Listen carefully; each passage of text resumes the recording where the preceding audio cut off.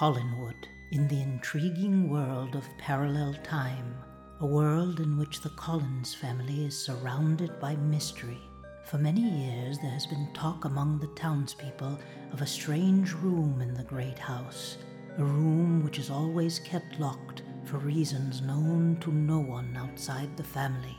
According to legend, 6 people have slept in the room, and each of them has either died or come out stark raving mad. On this night, the master of the house has died, and Morgan Collins, the oldest son, has made preparations for a strange ritual that takes place once during each generation. A ritual which decides who will be the latest to enter the room. A ritual which will end in terror at Collinwood.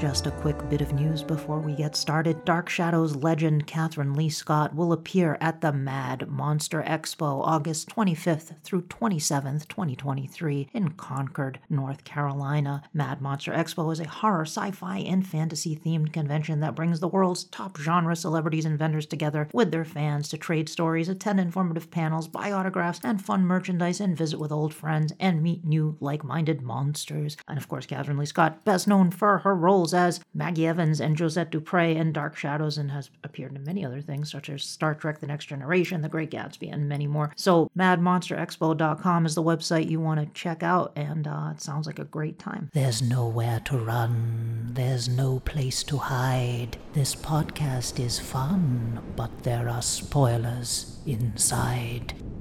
Welcome to Terror at Collinwood. I am your hostess, Danielle, aka Penny Dreadful, and I am really thrilled because I'm joined today by my dear friend, Eric Marshall.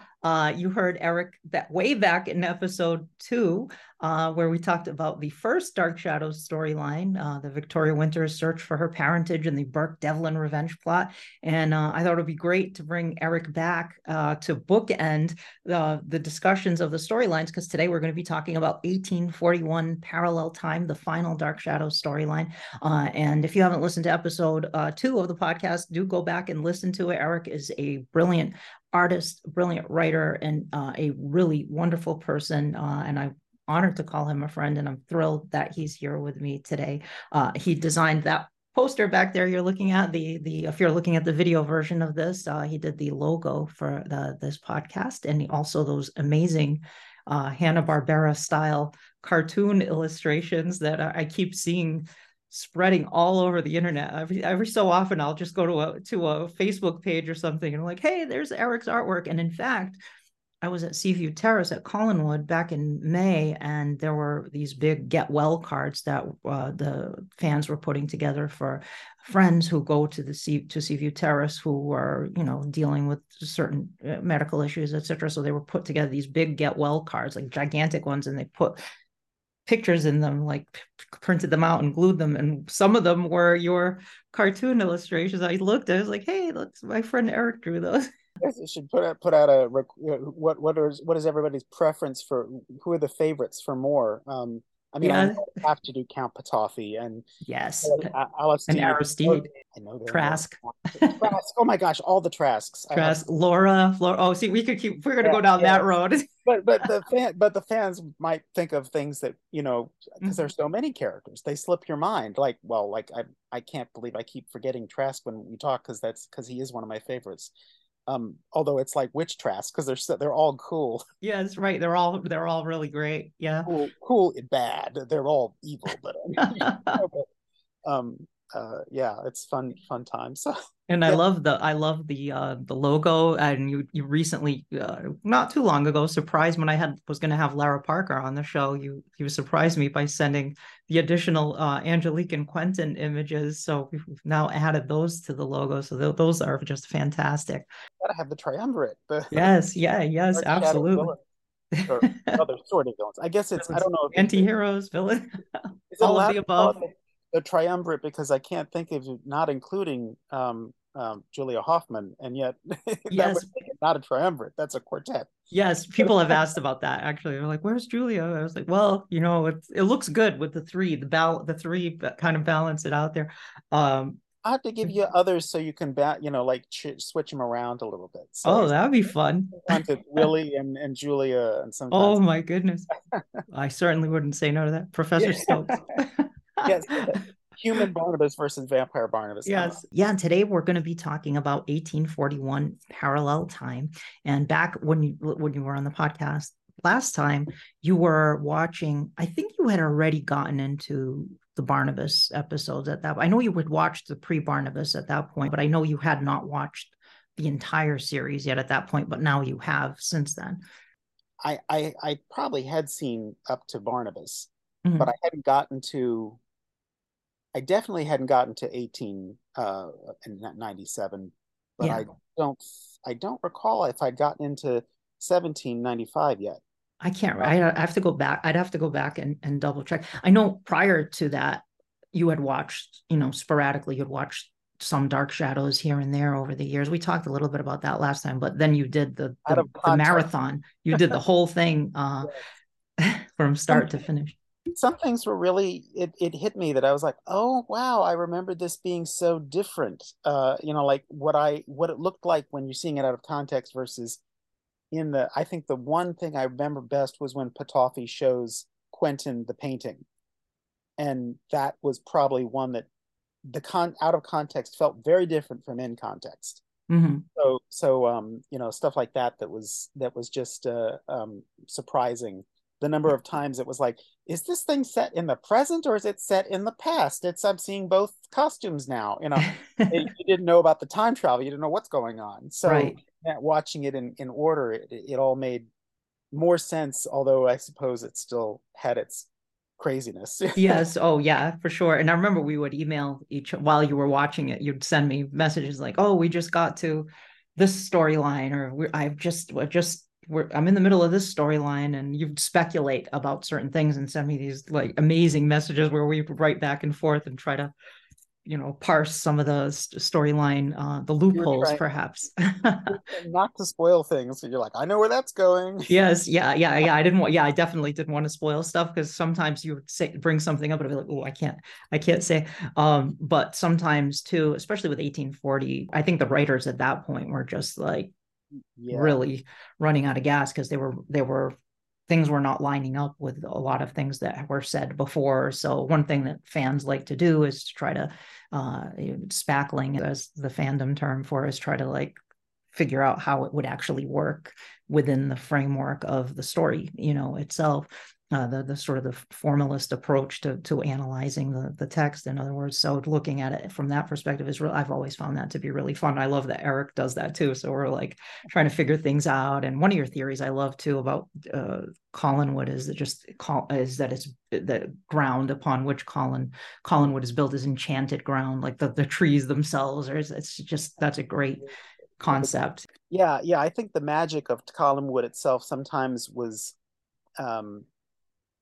I don't want to say de-emphasized, but kind of they wouldn't really call attention to just how magical it was. And at other times, it was very clear that this place is not just a normal house, and that this is uh, very much a conduit for extra dimensional kind of things. And they didn't really get into the history of that being extraordinary. Like Mhm. there was no like Ghostbusters, the crazy person that created the house. No, There wasn't anything that, although there was room for it, they didn't really. I don't think they really told us for sure. they never really did. I mean, they could have done something with ley lines or some explanation for that. But it's like when I had Mark Dawidziak on the podcast, who's a great writer, and he an actor too, and he talked about modern television shows, like that would probably be the first thing they would come up with in the writers' room, and they would probably figure out, okay, why is Collinsport or Collinwood like this? Why is it a beacon for this kind of, to attract every supernatural thing? Why is it and but on Dark Shadows they never really explained why. That they did some throwaway about the curse that Judah Zachary put on the Collins family, but it must be more than that. I mean, just all this other stuff is going on. They alluded to it back even before. I mean, when the show started, it wasn't, the supernatural was much more abstract. But Yeah. they did allude to there being something special about Collinwood. I remember Burke Devlin said that, and was Mhm. kind of an alarming declaration that Yeah. this is not just a house. It's in every part of this house. There is uh this thing in every dark shadow. I think that he worked in the Yeah. title. And so there's always been this sense that there was something about the house, but they were never committing to what that was Yeah. until it didn't seem like it had to be something really fantastical until later in the show. Mhm. By which point, as you say, it's like, how is it not a magnet for all this crazy stuff? Sure. Yeah, exactly. Yeah, and it's fun that there's no true explanation for it. They leave it a mystery. But this final storyline, it's an interesting bookend to the series itself because it's a callback in many ways to the original storylines in Dark Shadows. There is gothic horror in it, but it's leans a lot more into gothic romance, and it's also there's a subplot dealing with unknown parentage with Melanie Collins, so which is kind of a callback to Vicky. So there are aspects to this that feel in some ways like the original recipe, Dark Shadows, when we first started the show. That said, it's certainly all of the Dark Shadows that came before this final storyline also informed it, because we do have a strong supernatural aspect going on here as well. The key inspirations for this storyline were Wuthering Heights, of course. That was the big one here, written in 1847 by Emily Bronte. Even the characters in the storyline, several of them are direct analogs for the ones in Wuthering Heights. Like we have Heathcliff. Heathcliff is Bramwell is Heathcliff, and they didn't even try too hard to change the name. Catherine is Catherine, or they call it Kathy a lot for short in Wuthering Heights, but it's Catherine. We have Edgar Linton in the analog from his Morgan Collins in this storyline, and then we have Isabella Linton. We have Daphne, the parallel time version of Daphne. So there's that going on, the Wuthering Heights storyline. But then we also have that mashed up with Shirley Jackson's famous story from 1948, The Lottery, which is a really fun. I mean, who would have thought to combine, other than the Dark Shadows writers, let's combine Wuthering Heights with The Lottery, which is just fantastic. I thought that was really fun. I mean, it's not a direct lift from The Lottery, but it's certainly clearly is The Lottery. It's this tradition that must be held. Everybody has to participate in it, and the end result is this is a lottery you do not want to win. That just speaks to the evils of tradition, and etc. So two great stories, and there's a third that might be. I'm not entirely sure about this one. Like Wuthering Heights and The Lottery are pretty obvious inspirations, but there's also a story by Henry James called Owen Wingrave. It was written in 1892, and that one deals with a haunted room, and Wallpaper. Uh, no, no, it's not.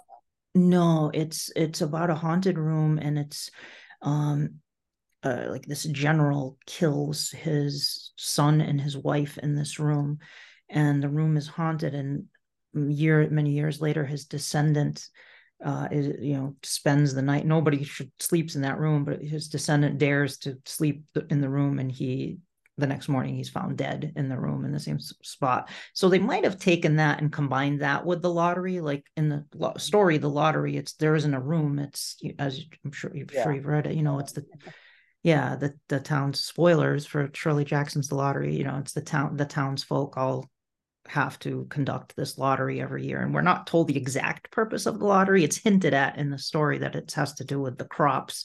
Lottery in June, corn be heavy soon, or something. The old man Warner in the story kind of drops a hint as to the lottery. He's like, whoa, this is some ancient druid stuff happened, like something out of the Wicker Man. Yeah. But it's not, but it's only hinted at. Like they don't, and the winner of the lottery, quote unquote, gets stoned to death by everybody in the town, including their own family. So you die if you win the lottery. And here it's you spend the night in this cursed, haunted room and you either go insane or you die at the end of it. So those are the three key inspirations for this storyline. It's in some ways it's scarier because it's so unknown what exactly is going to happen to you in this room, and you don't know if you're dying or just going to be crazy or which is worse. Yeah. It was somehow creepier than the lottery, which is not even. Right. And it might have been, I mean, I'm not sure if it was Henry James's Owen Wingrave, but there are certainly there's some echoes of Owen Wingrave in there. So it might be. Or it might have just been something the writers came up with on their own, potentially too.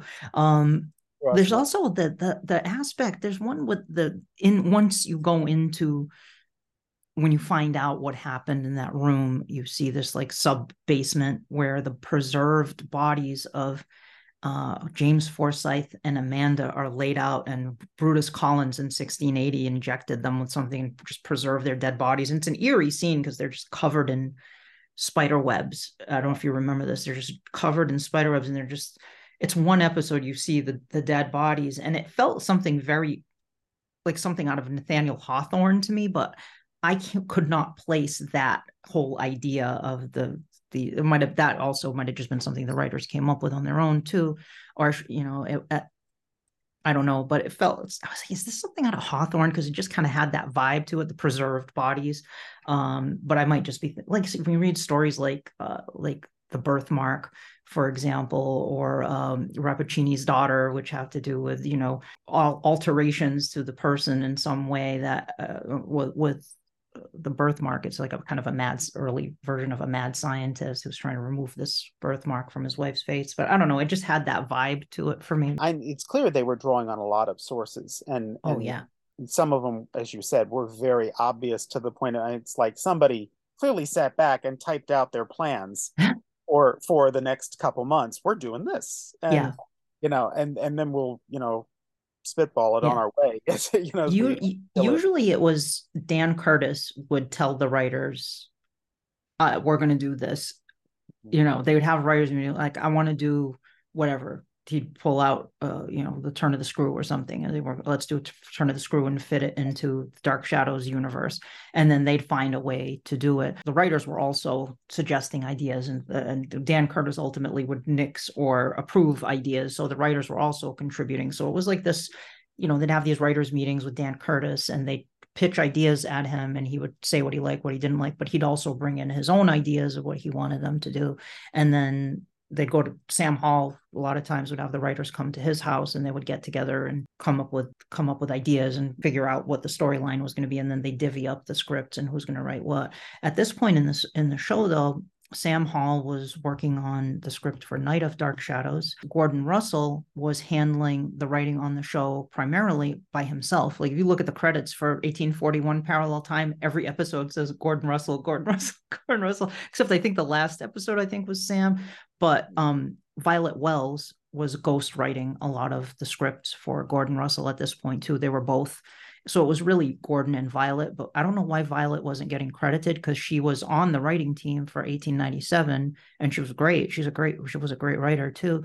And there was a great team with Sam, Gordon, and Violet. So at this point in the series, it's Gordon Russell with Violet Wells lending an assist and writing some of those episodes in 1841 Parallel Time too.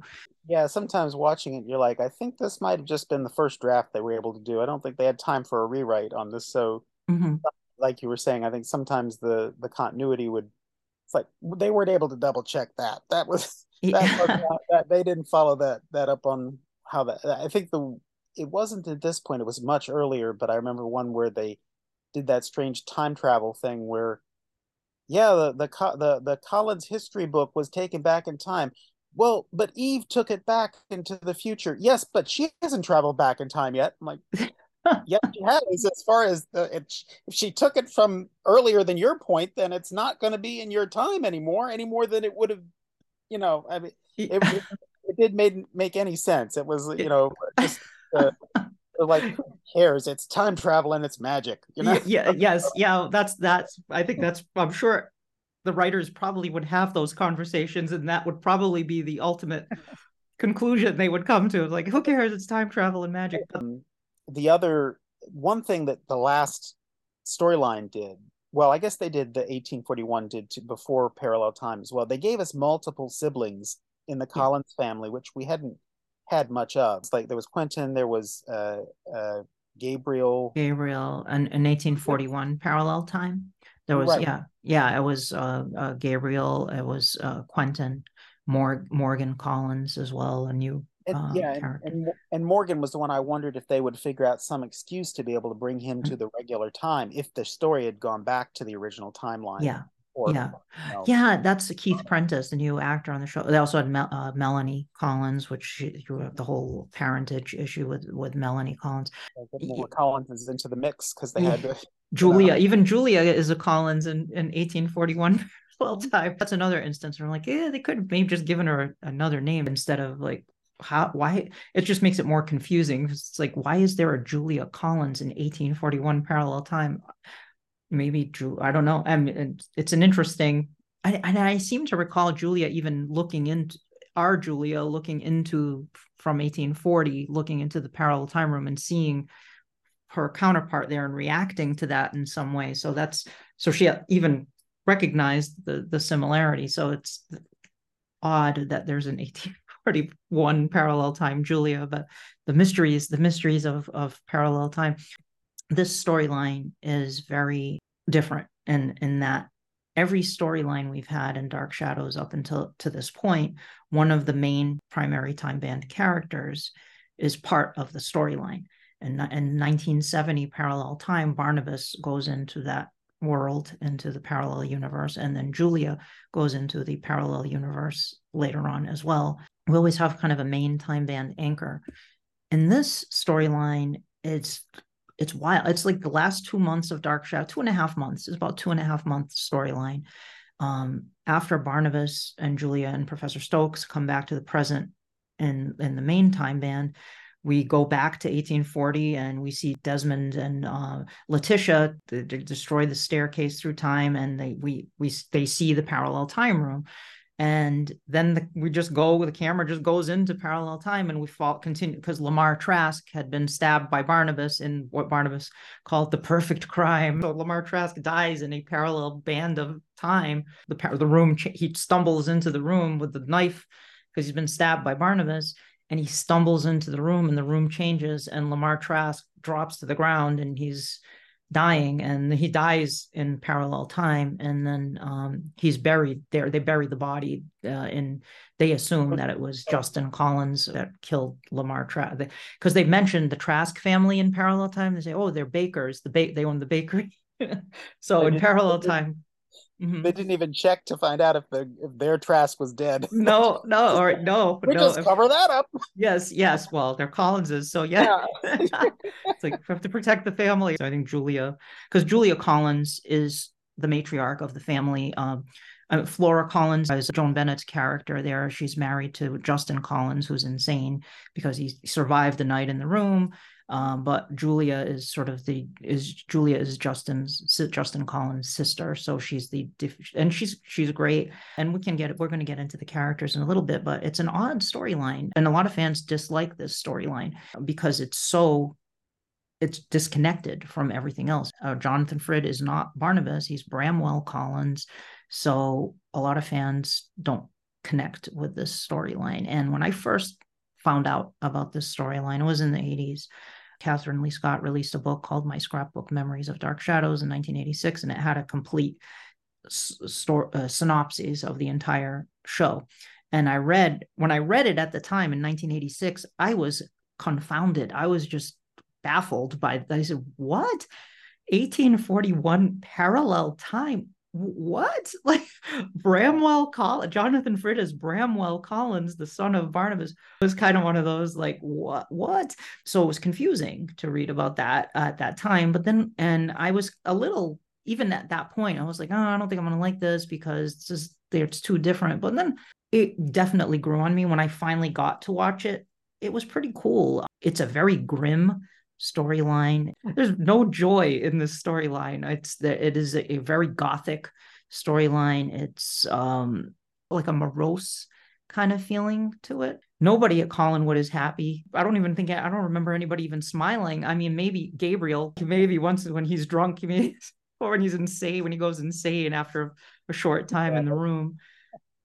So it's a, but I kind of like the mood. It's very moody. I like the grim kind of mood of this storyline with the whole lottery hanging over their heads. If they don't do the lottery, if they don't participate in the lottery, the plague will spread across Collinsport. And there's a very, it's dark. It's a dark storyline. And I kind of dig that. And the characters not especially likable. But in Wuthering Heights, they're not especially likable. Heathcliff and Kathy are not the most, very self-centered characters.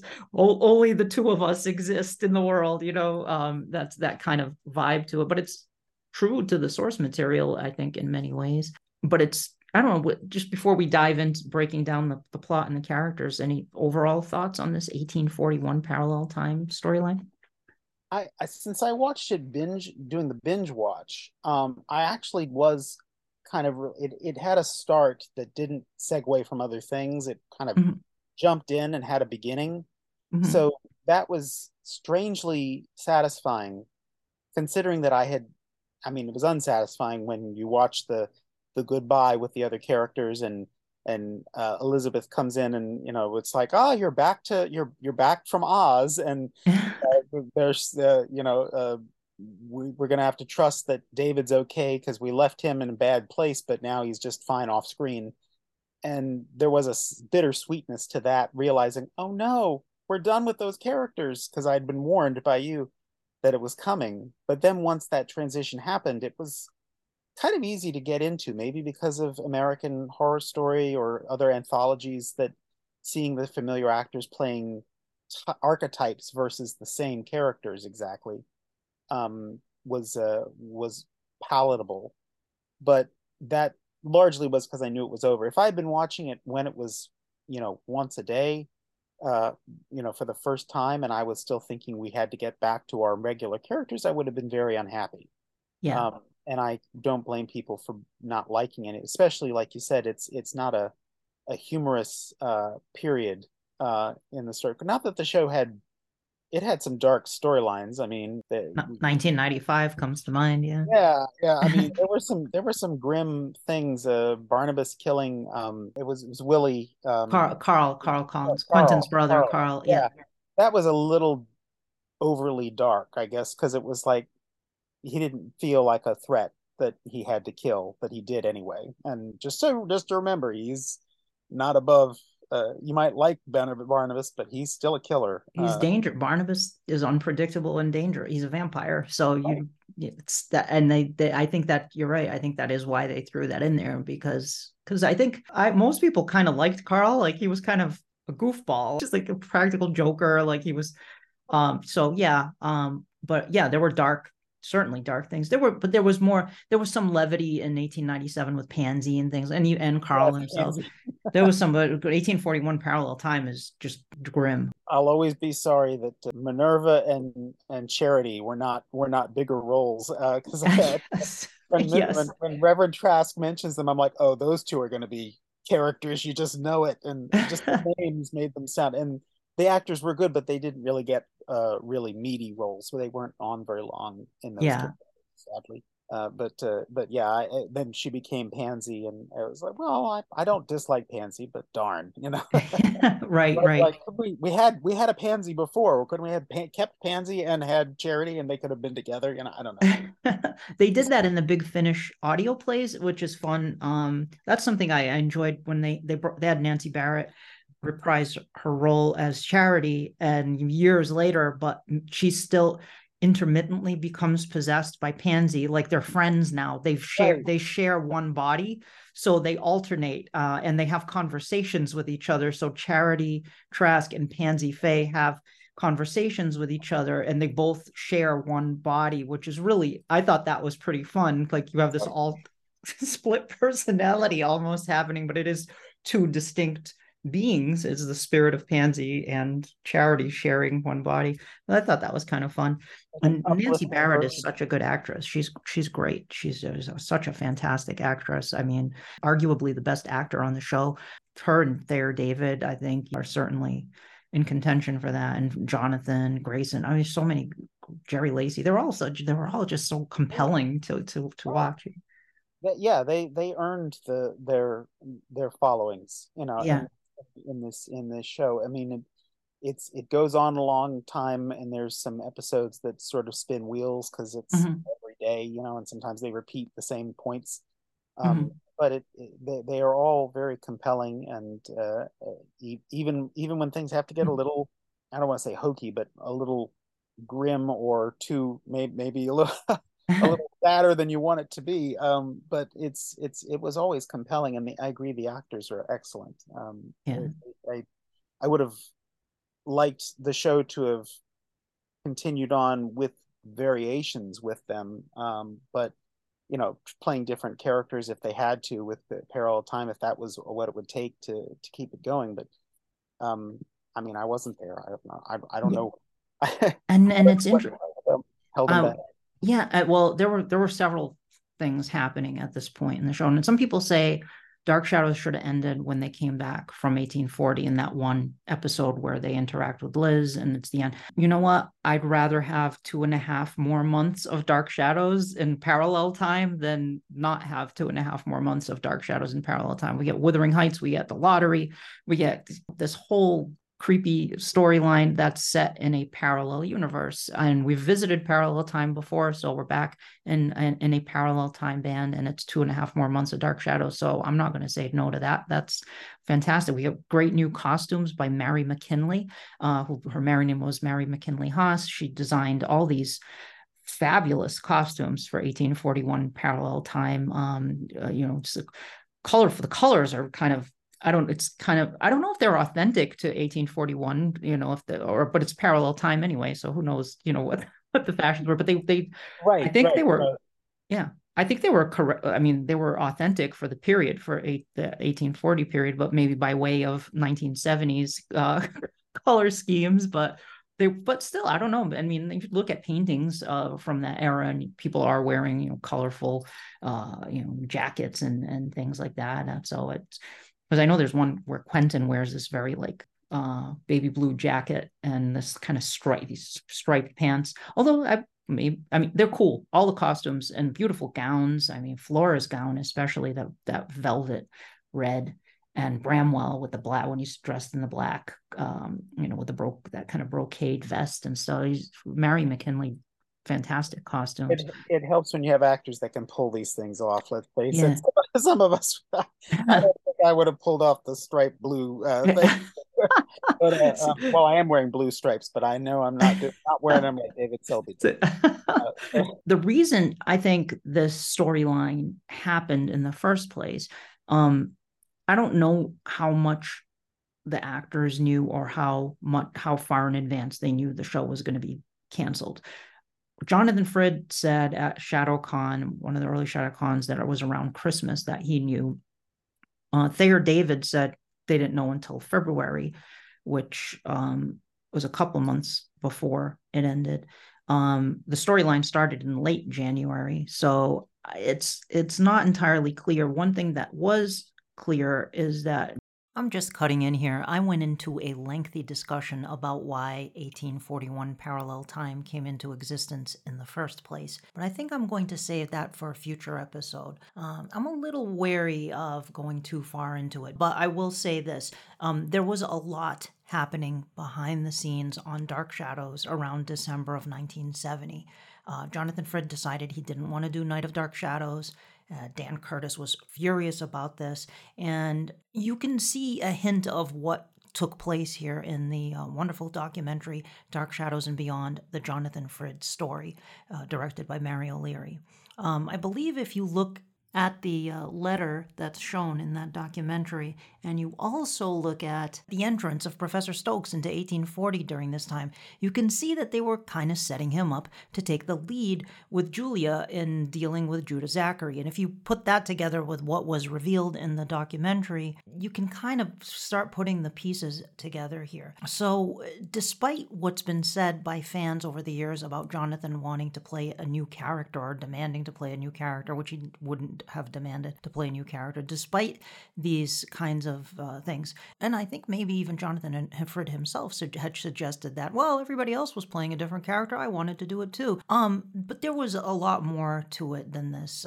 It wasn't necessarily this. It's my understanding that it was actually Dan Curtis who told the writers to create a new character for Jonathan, and thus the character of Bramwell and 1841 Parallel Time were born as a result.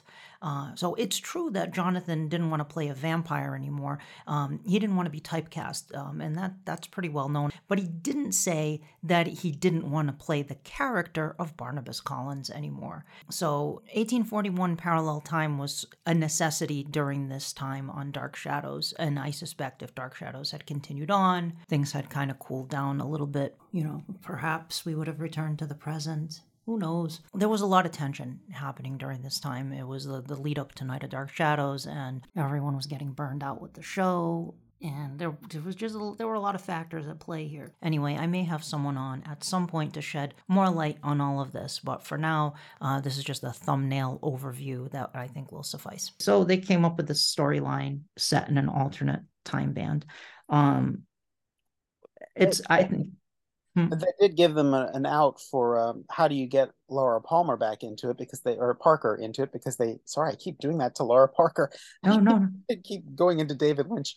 They killed off Angelique, so it was a nice thing that they had a different storyline that she could be somebody else, and yeah, and that was probably the big thing too, is that was less of a headache. They didn't have to work out any more character existing biographies. They could just say it's a new timeline, everybody's different, it's all. And I'm sure that was refreshing for them to sort of do. And Lara liked playing the ingenue, so she finally got her chance to be the ingenue. Yeah, she was the one coming into Collinwood at that point. Yeah. Well, I guess she had been coming into Collinwood as Angelique the first time too, but in a very different way. She was much more, deviant. Yeah. She was, for much of the series, she was this very antagonistic character, and then she, like with Barnabas and Quentin and Julia too, you get to see, because when Julia started out too, she wasn't exactly, she was a little shady. I guess she was ambitious, but she was also just the right kind of sinister, that she was doing things that seemed a little unethical, and then they played with that. And is she okay with him killing? And they were really going down a kind of a dangerous, doomed path with her, and then they decided not to get rid of her, thankfully. And I think they realized at some point that we can't get rid of these characters. They're the only ones that know what's going on. They can't get rid of they can't get rid of Willie. They can't get rid of Julia. They can't get rid of Barnabas. Nobody else knows about any of these cool things happening. Everybody else is thinks it's all, oh, well, he's just from England. Right. And that's why I thought it was weird that they didn't let Quentin in on things. They kind of didn't seem to commit to that. Sometimes he was, but then it was in summer of 1970 they did that whole Beckoning Fair one story with him and Daphne. So it's like, oh, we can't trust Quentin now because he's in the thrall of this spirit, and he's in love with Daphne, and there's this whole storyline that's taking place there. And then we have the destruction of Collinwood. I think we were talking about before the show, I think instead of having Quentin's ancestor in 1840s great uncle Quentin the First, who built the Stairway Through Time, they should have just had Quentin join Julia and Barnabas and go to 1840, so that he's part of the team solving this. And I liked you suggested too, like for 1970 Parallel Time, instead of having the Parallel Time Quentin, who's not very likable at all. He's just a patriarch. There's nothing. He's like JR or something, but not even that much of a stinker. He's just, I don't know. He's Maxine de Winter. I mean, he's kind of designed to be boring. Really, he's mysterious, but not the character Quentin had been. And it would have been cool what you suggested before we started recording. Yeah, they should have, since Barnabas or Jonathan Frid was making the House of Dark Shadows, so he wasn't there. It was like, so he's gone to Parallel Time. Instead of going with him to Parallel Time and incapacitating him there, why not just stay with Quentin and Angelique in regular time and develop them as protagonists, because they were interesting enough by then we wouldn't have compromised them too badly for them to be the characters we followed, just as we had followed Julia and Willie and Barnabas after they were introduced as villains. And it would have given those characters a little bit more time to breathe as our key, well, as our protagonists, as our key points of view. And then, like you said, then later you could have, because now Quentin is in on more things, or at least was allowed to know more, he could have followed them back in time. But they didn't seem to want to do that with Quentin. I don't know if it was that they didn't know if they could trust him. The writers didn't, maybe. I don't know. I don't know why they held back on Quentin like that. But instead of making another Quentin, and then in parallel 1841 parallel time, we have yet another Quentin, 1841 parallel time Quentin. Yes. So it's like, could you have a different name? Like, does it always have to? What you called him? I know in one of your emails you said maybe Quentin is a nexus being. Like, every dimension has to have a Quentin. A Quentin. There's always. That's why if they do another show, well, you've got to have a Quentin. So I mean, he's already immortal, but I don't know. Maybe he passed things on to a son, so there's a new Quentin. I don't know, but I don't know how they would do it. But they got to find some excuse to have David Selby, but then somebody else that has still got using the magic, I guess. But yeah, I would hope there's always Quentin, and maybe he gets to be a little bit more in on stuff and still be the scalawag who will faint when he sees something. People say that about Stokes too, and I can see why they wouldn't let Professor Stokes in on everything, because I don't think Professor Stokes would have been okay with a lot of the things that Barnabas and Julia had done, particularly Barnabas had done over the centuries. I think he would have. I'm not sure how Professor Stokes would have reacted to if he had learned that Barnabas kidnapped an innocent woman and locked her in the basement of the old house to turn her into his vampire bride. I don't know if he would have been okay with that. Whereas I think Quentin... I'm not sure any of us should be okay with that, but somehow... Exactly, yes. ...way out of that particular accountability. I mean, poor Maggie never did really have a... It's not like she got to live well. They sent her off to... Wyncliffe. So I guess Joe was at Wyncliffe too already. So I guess they do find each other or something. Yes, they did that in the Big Finish audios too, where they talk. She gets married to Joe. I love that idea because that was one of the most tragic endings to our relationship. I thought I really liked Maggie and Joe. They were sweet, and it's like, oh, that's awful. These supernatural, intrusions into their lives just ruined everything. But speaking of supernatural intrusions, I want to just dive into the storyline. It's short. I'm going to read the first half of it. This comes from the Dark Shadows wiki page. So it's pretty succinct, but so it's missing some details, but it's, it'll give you the general idea here. So in the alternate reality of 1841 parallel time, where Barnabas Collins never became a vampire, but lived and died as a human, the entire Collins family is under a curse that requires them to hold a lottery. The winner/loser is to spend one night in a room that will leave them either dead or insane. Justin Collins, the elderly master of Collinwood, is dying, which means the lottery will be held again soon.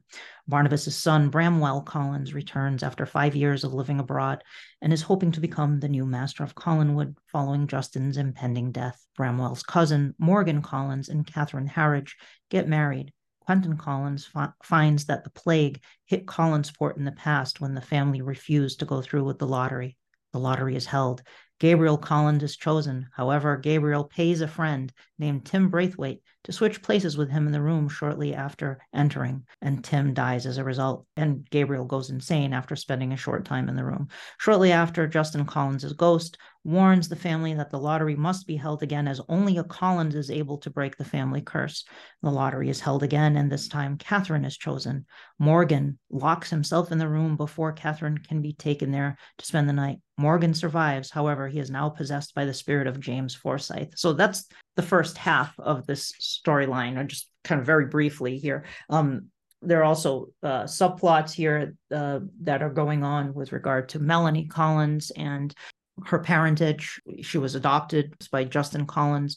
It turns out, we find out later, she's the daughter of Josette and Justin Collins. Justin had an affair with Josette after Barnabas died. Julia Collins knew but kept it secret, and that was one thing going on. And then there's also Kendrick Young comes looking, because his sister Stella Young was a secretary at Collinwood and was murdered mysteriously. And it appears it was Melanie, because Melanie has some bouts of madness too when she becomes possessed by Amanda Collins. So because she spent some time in the room too, when her father went into the room, she snuck in to be with him, and she also suffers from the effects of the room.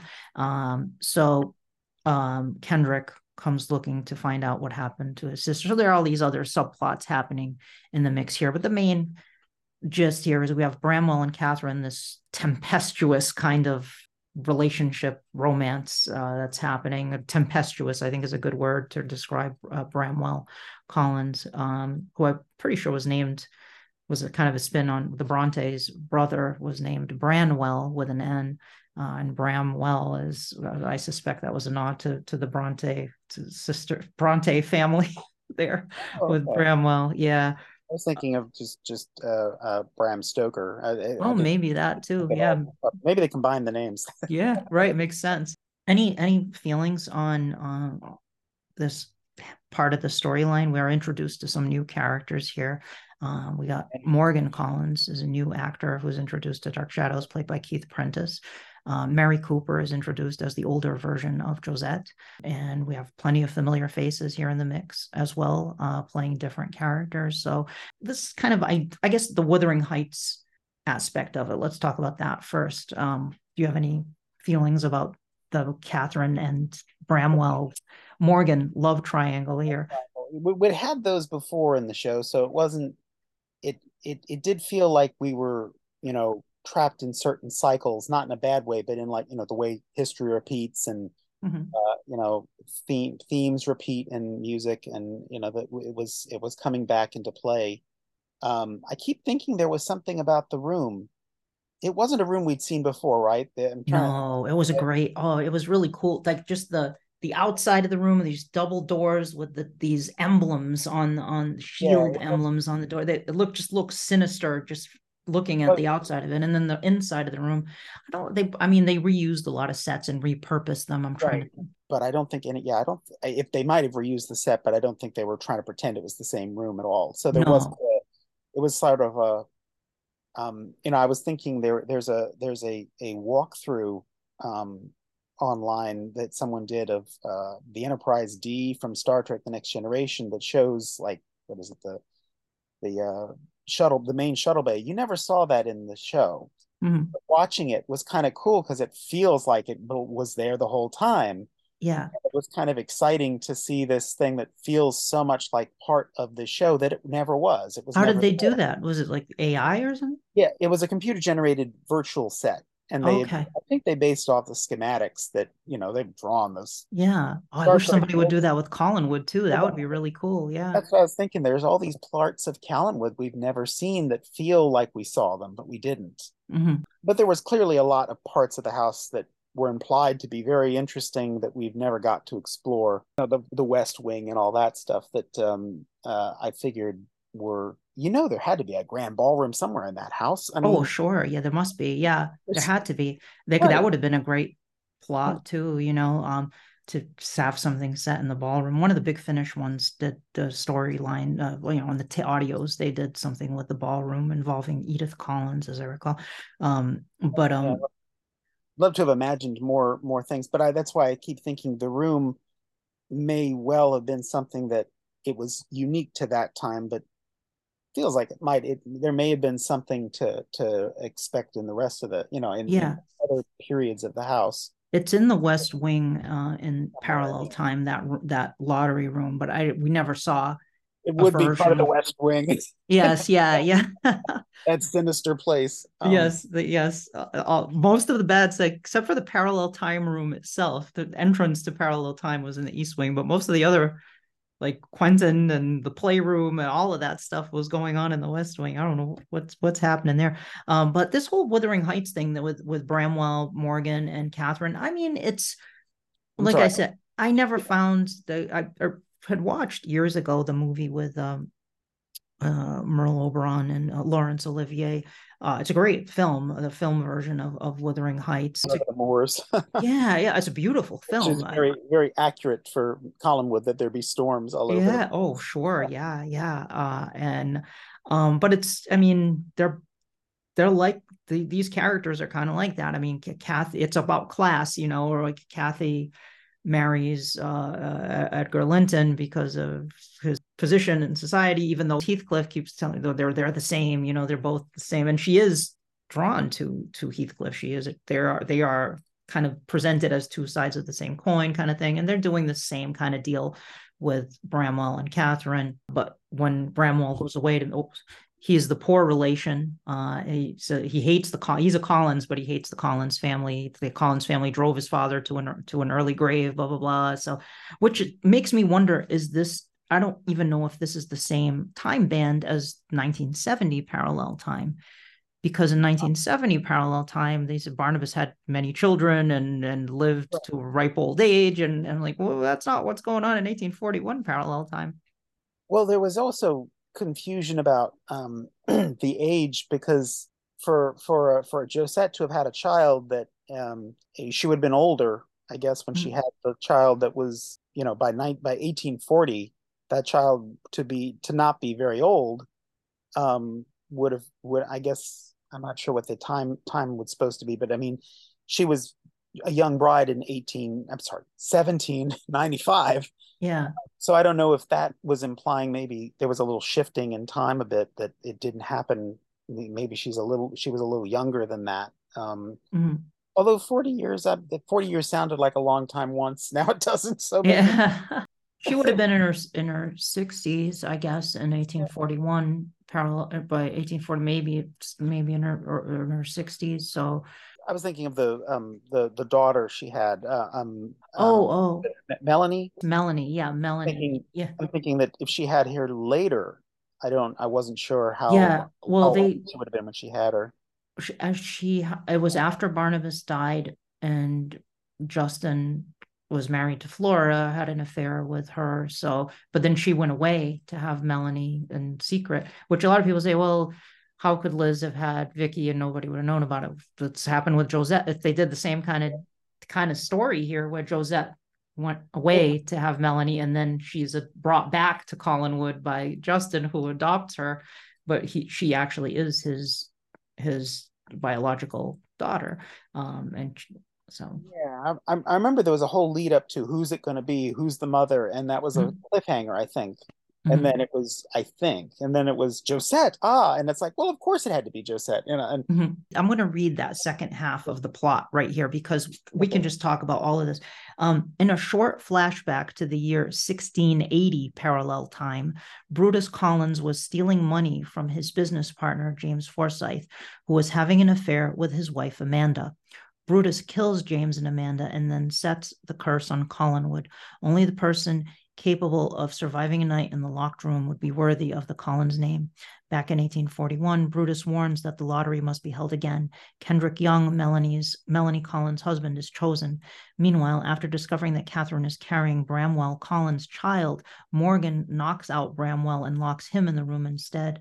Morgan agrees to let Bramwell out after Catherine's pleas. However, he tricks her by locking her in with Bramwell. Catherine and Bramwell survive Brutus's final attempts to destroy them. Brutus declares they have won and the curse is broken. Morgan shoots Bramwell and takes Catherine hostage. Bramwell and Kendrick go after him. They fight, and Morgan falls off the roof of Collinwood to his death. Bramwell is declared the new master of Collinwood. A closing narration by Thayer David reveals that Bramwell and Catherine got married and lived happily ever after, and that for as long as they lived, the dark shadows at Collinwood were but a memory of the distant past. Of course, that's only in parallel time, because we know the dark shadows of Collinwood will never truly vanish. Right. Yeah, it's funny how it's like parts of it I remember, and then other parts I'm like, that totally has slipped my mind. Because it's funny how certain storylines really or certain parts of storylines really jump out at you and stick with you, and then they kind of overshadow Dark Shadows, other parts of the story. Yeah. So I forgot we jumped even further back in time. Which is insane because in parallel time, Collinwood existed in 1680. Right. So how old does that make the old house in parallel time? It's like, whoa. So I mean, that's kind of crazy. It's just so you said Quentin is a nexus being, Collinwood must be this nexus edifice that must always exist. I don't know. It's just, how did Collinwood? So Collinwood was built over 100 years before it was built in our time band. You kind of wonder if they got it. They were incorrect about their own accomplishment. They misremembered when they built the place. Maybe Collinwood exists as sort of this occult talisman that people tap into in any time band, and sometimes the Collinwood in one time band, whoever's building it might get that vision, like, and that the house is supposed to look like, and yes, then they build the house they saw from parallel time. Right? Yes, it's just this kind of ripple effect that's happening. Yeah, maybe so. Like it's, but there's something very mystical about it that they're tapping into. So I mean, but that certainly, one thing I would have loved to have seen is a little. I know Dark Shadows didn't usually touch on history and historical events, but sometimes they would reference things like the Revolutionary War and stuff like that. So it would have been cool to hear some like really alternative history in 1841 parallel time. Jamestown Settlement Colony originally was the first permanent English settlement in the Americas. Wow. Looks like it was established by a Virginia Company of London as James Fort on May 4th, 1607. Okay, cool. Very early. So it's conceivable that, I guess, that the old house, I mean, but we don't know, in the parallel universe, America, maybe they settled in America much earlier. Yes, who knows? The history of is entirely that's the glory of an alternate timeline, is everything can be different. And I remember the early on when Vicky saw the clipper ship outside of the one house, which they never went back to, but that was another house that was magical. It seemed like they were play with that a bit, but there was always this suggestion of history then, that they didn't. I guess they were just for the romantic side of it. They weren't necessarily hinting at specific history, but it did feel like they were dabbling a bit in that, that there might have perhaps a more in-depth story could have been fashioned still from, that they talked around it, but if somebody wanted to go back and I think they were going to, they were seeding a storyline, and then it just didn't go. They didn't do it. They dropped it because people were really into Barnabas already at that point. So they just started to seed in this storyline, and they were like, well, like let's focus on this instead. So, and they had the Jason McGuire thing happening and the Barnabas thing happening, and they started to introduce this, and then they dropped it. But but this storyline, we have Josette as I'll just go through each character here, and we'll just give a little bit of our thoughts on them. Bramwell Collins, it's great seeing Jonathan Frid and playing the son of Barnabas Collins. I thought it was cool. It was a kind of cool to see Jonathan Frid play, because he was not like Barnabas. Barnabas could be very he would reflect, and have these soliloquies, and but Barnabas could also be very terrifying when he wanted to be. But this is the tempestuous son of Barnabas, who was the poor relation of the Collins family, has a big chip on his shoulder, a very Burke Devlin-esque kind of vibe to him, and goes away. He's waiting for his merchant ship to come in, and he makes his fortune. His cousins could always kind of look down their noses at him because he was the poor relation, and now he's the same status as they do, So, but I enjoyed seeing him as Bramwell, and same with Catherine, with Lara as Catherine.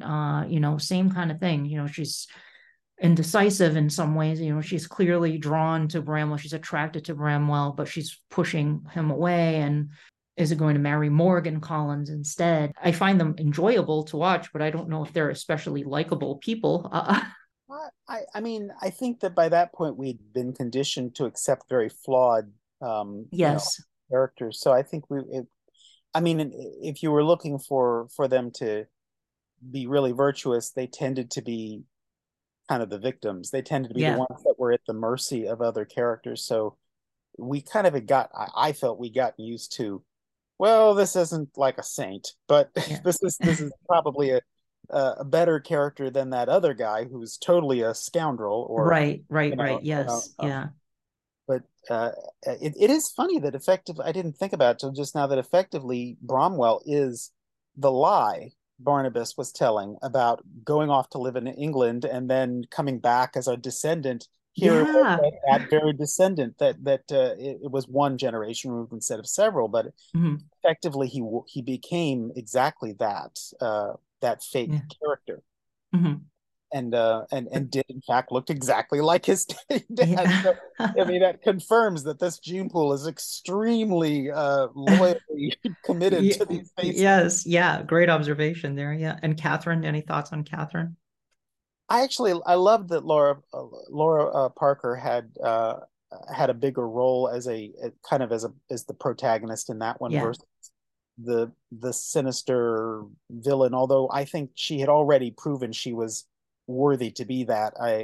I'll never forget when she interrupts Laura's attempt to destroy Barnabas, and it was like, oh wow, Yeah. That was here's great. Oh, these two characters fighting. This is like the.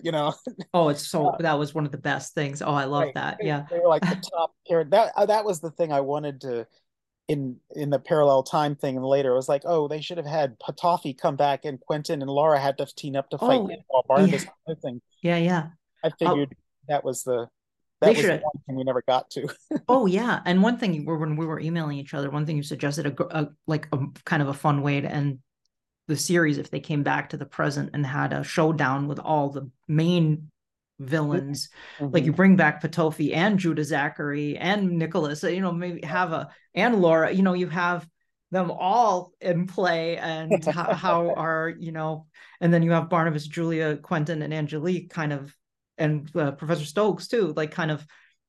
How we fight these guys. But Yeah. yeah, that would have been really fun too to have that kind of a showdown.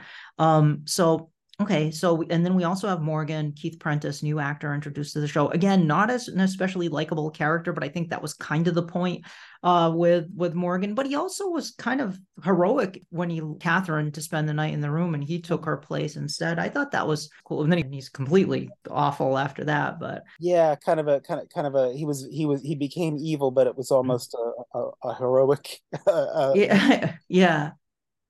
I don't have anything against having another Quentin there, but I suppose Quentin had disappeared for a long period of time at the very end of I think he's not there for the last couple No, weeks. he had and I was going to talk a little bit about Quentin, but yeah, he had David Selby developed appendicitis and had to leave the Oh, show to go to have oh, emergency oh my have his gosh. appendix out. So that's why he wasn't in those last few episodes. They had to work around that because he That, was part of the storyline, and David Selby had appendicitis, had to go to the hospital, and he didn't end up being in the last ah, couple see, weeks of the show. that's what I say about the live tribulations of Yeah.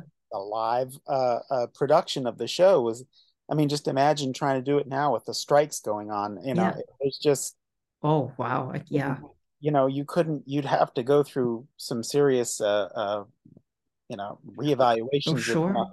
we've got to produce a month and the Yeah. actor's completely unavailable. Now, I liked Keith Prentice. The first time I watched 1841 Parallel Time many years ago, I wasn't enjoy him as much, but when I rewatched it again, I was like, yeah, he's good in the part. I thought he was fine. I don't know if they would have brought him back into the present day as a new character. They probably would have. They might have brought him back as somebody, but It feels like they were trying very hard to keep actors that had worked in that live environment and Mhm. been able to do it, Yeah, to keep them in their rotation if they could. So yeah, he I might think have. they might have done that. it wouldn't. I made me curious. I was wrong. I was thinking brothers. It was cousins. They had more. They had more Collinses Yeah. in the 1841 and parallel time and Yeah. non-parallel time. They had Right. more Collinses there, and I kept thinking they would try to find some excuse to have more Collinses in the present. But I suppose that's why I keep thinking they would do a parallel time and again in the Yeah. present, just because they had made it such a key point. There were no more Collinses. It Yeah. was really Some things are not exact mirror images of the main time band. Like we have characters in this time band that, like, we have Quentin's in both time bands, Gabriel's, Flora's, but Morgan doesn't exist in the 1840 time band. In parallel time, Flora married Justin Collins, but maybe in 1840 in our time band, there's a theory that it was Abner Collins was her husband, because they find Abner Collins painting near the playroom, and nobody knew who Abner Collins was when we go to 1840. And some people have speculated that was Flora's husband, because she has her son in 1840 is Desmond, right? But her in regular time band 1840, her son is Desmond. So maybe her husband was Abner Collins and she gave birth to Desmond, and that was her only child. But in 1841 parallel time, Flora married Justin Collins and had all these other kids who also happen to be, some of them are parallels for the main time band. So it can get kind of confusing when you start to kind of figure out who's who. I was going to say, you want to have little pictures on the podcast showing, but I'm like, well, that wouldn't help because it's the same actors. It's the same actor. Well, that's you'd get confused just trying to be able to pinpoint exactly who it is. Right. Yeah. Sometimes the costumes help, but not always. So moving on here to some other characters here. Julia Collins.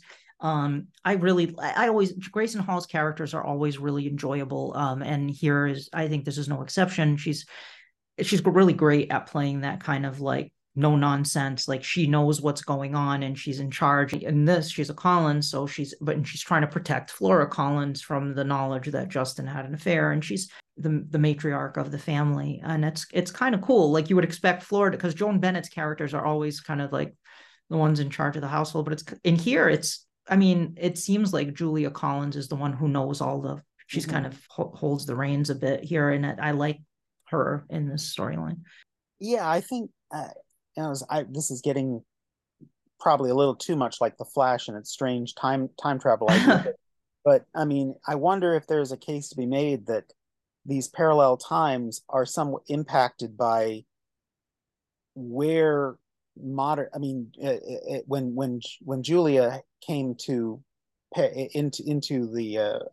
Collinwood, she wasn't related to the Collinses in the original timeline. But by the time we've got, the things interacted, and she traveled back in time and she was there in 1841, perhaps that impacted parallel time in a way that it did tie her to the family and so that somehow it doesn't make a lot of sense, I admit, but with all, like you said, with all this time travel, who knows what the past has affected. Right. The fact that Julia went into 1840 and posed as a member of the Collins family and was in 1840 somehow brought a Julia into existence in 1841 parallel time, right, as a balancing. Maybe the universe has to have a balance. Like so this person exists in this time band and therefore must somehow exist in this time band. Yeah, like we can't wrap our heads around it. At least it's difficult. Right, yes, but I know what you're saying. Yeah, some sort of higher power, obviously, that would be tying that. Because I mean, I think the idea in the Flash was that because he goes back in time and he does something that will affect him becoming Flash, and as a result of that, all the things he might have done involving time travel as the Flash have now been messed up. Mm-hmm. So that means he's affecting not just his future but his past as well. Yeah. Or it has an unpredictable, like he was in a self-fulfilling prophecy before, but now he's messed that up. Yeah. So I don't know if that's how you affect the past as well as the future, so that somehow, someone who looks like Grayson Hall would be in the family. Yeah. But the other answer is it's magic. Yeah. We can get away with anything. It would have been cool if they had done some kind of Flashpoint kind of a thing where it's like, look at what happened now because you guys keep going back in time and changing things. over and over again, and the end result is going to be disastrous if you keep doing, like, I wish they had done something like that. I think that would have been a fun last storyline, like, Yeah, for a laugh to end it on. Yeah, like you have to fix what you did or something like that.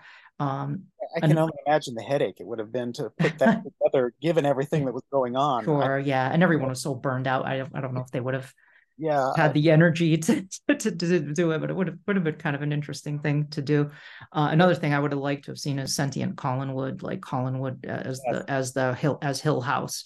Kind of a thing. And that's when that daytime Gothic zine I was telling you about, that's one of the ones I suggest is Haunting of Hill House, maybe merged with The Fall of the House of Usher, where Collinwood itself develops a very sinister sentience, or always had it, but it finally manifests. Like, enough screwy things have happened where Collinwood kind of awakens in some way, and there's some bad stuff, really bad stuff starts happening. Maybe it had something, because the fire started in parallel time, and then the real time Collinwood is destroyed almost coincidentally. Oh, yeah. It is possible perhaps there was a nexus thing that occurred, and that was some awakening, and that's when the house started, you're doing this, you're doing that, and some force was direct. I mean, it's getting a little carried away perhaps with it, but it could be there's some kind of, I mean, that was what was so fun about the show, was that it didn't, like you said before, it didn't answer things, but that left you so many possibilities. And that made it fun. It was open-ended. And this was true of, I think, the soap opera format, that it didn't firmly tell you. I mean, I think we would have liked a firm answer on, who is Vicky's mom. That's the big one. I think everybody would, just tell us, and why she had to be sent to. I assume she was the product of some kind of an assault. That was why Elizabeth wouldn't go into that, but she still cared because this is her daughter, one way or the other. But like you said, they did tie. It wasn't that negative with Melanie. But they did sort of recall that just a bit. So that was a kind of a nice, if you couldn't have, because, Alexandra Moltke, Moltke had gone away. So, you couldn't really recover that anyway. So it was a nice way to get there. And it gave Nancy Barrett, she got to play most of that. So that was a very, it's because we didn't have Maggie either. Maggie was gone. Too. So it was nice, but it was still good that I always liked Nancy's characters, and I wanted her to have a bigger role or more active agency in the show than she got to have. I mean, I didn't mind when certain characters weren't, she could play smart or she could play more dim-witted characters, whatever required at different times. But I did feel like on the whole, she deserved a little bit sharper character, and I just assumed that was really the time period, and that we don't want them to be too smart, because then they're going to know, and then they'll be guilty of having been complicit with all this horrible stuff. So we've got to keep everybody in the dark shadows. It's weird to say with David, because he started off as such a sinister kid. Oh, he was the bad seed. I mean, that must have been what they were pulling from too with him. I mean, the bad. Roger calls him an incipient psychopath. I mean, he is. He's horrible. Yeah. But then he after the Laura thing happens, he becomes whatever was going on there. He's kind of starts coming out of that, and then he becomes a kid who seems to be supernatural stuff seems to be drawn to. He's like a magnet too for supernatural stuff. I think my only, aside from him not being in the end, and them never really, I guess him never really finding out who Barnabas is and ever coming to any kind of, because he's a kid, I could feel like he could know and still be innocent of any real guilt for that. If he thought Barnabas was good and they were just lying to him that Barnabas, what he's really doing, I feel like you could have gotten away with that. But I think the saddest thing is we never got to see him meet and befriend Adam on screen. That happened, but we didn't get to see it. We didn't get to see it. We find out David's known about Adam the whole time. He hangs out with him in the room. the first encounter was very Frankenstein. It was not Yes. Oh, looking it good. was. But Yeah. then, but at some point after that, he met Yeah. this monster that nearly killed him and became so Yeah. friends with him. I thought Yeah, that. yeah. Well, I would have liked to have seen that one of those scenes where just David and Adam hanging out. That would have been kind of cool. I agree. David did. I mean, he was terrified of Barnabas. He did in the Barnabas introduction to Barnabas storyline. David does learn that says Barnabas is dead. He gets sent him away to Boston, and then after that, he seems to not be aware of it. And my theory is we saw Barnabas twice use his hypnotic powers to make kids, two times on kids specifically, with Denise Nickerson, with Nora Collins, and then with Daniel Collins in parallel time. He erased their memory of him they saw him biting someone and he wiped. So maybe he did that to David, but David still knows there's something different about Barnabas because he says it during the summer of 1970. He says Barnabas is different when he knows on some level that Barnabas, there's something about Barnabas. So I think David, he's a really great character. It's a shame, and David Hennessy was a really good actor too. It's a shame that he had left the show at this point. And I suspect if the show had continued in the present day, that they would have negotiated to bring him back. He wanted to move on from acting. He did a couple of things after this. He did an episode of The Waltons, but he went on to be a very successful restaurateur, and he's in Panama now, and he has food distribution and restaurants in Panama, and he's very successful. But I suspect if they had come back to 1971 present day and done another storyline, that you got to have David in there. So I suspect they would have brought him back. I wish they'd let him be a teenager, since he was already at that point. But yeah. The last thing with him, I remember thinking he looks too old to be played for them to insist on having him act like he's still where he was doing something. And I thought, okay, that doesn't look realistic. That doesn't look like something a kid his age would still be doing. And the rocking horse in the playroom. That might have been it. Yeah, it was just like no. David Hurst played Justin Collins. Short-lived role. I thought he was very good as the insane patriarch of the Collins family who spent the night in the room. I enjoyed his performance. He wasn't on the show for very long, but I thought he was quite good. And there's this other thing that they introduce, where if you see the woman in white, that means that somebody who spent the night in the room will die soon. And that's actually from folklore, but they never really did anything. We don't see the woman in white. I think Morgan sees her, but we don't see her. That was one of those things I remember. I remember hearing about that from other fans as a point that they never got resolved.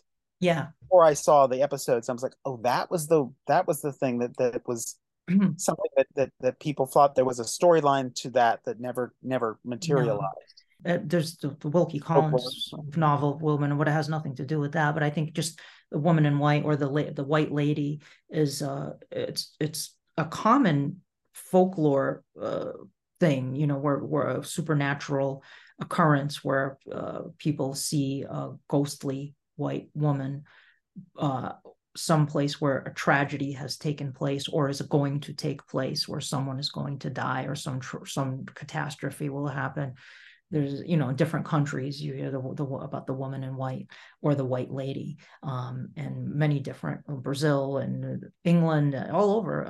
So I assume that's a similar idea. Like he sees the woman in white and someone who spent the night in the room will die soon. And sure enough, Justin dies. But it would have been cool to see the woman in white. For many years in the fanzines and in the concordances and everything, and said, oh, Nancy Barrett was the woman in white. So when I first watched the storyline, I was waiting to see Nancy Barrett like dressed in white, but that wasn't there. So it was a mistake. That didn't happen. So it does feel a little like it recalls Ghost Josette a little. Yes. Oh yeah. So that may have been the implication. But I did think I wanted to call attention to the patriarch that wasn't played by Louis Edmondson. Was kind of an interesting change.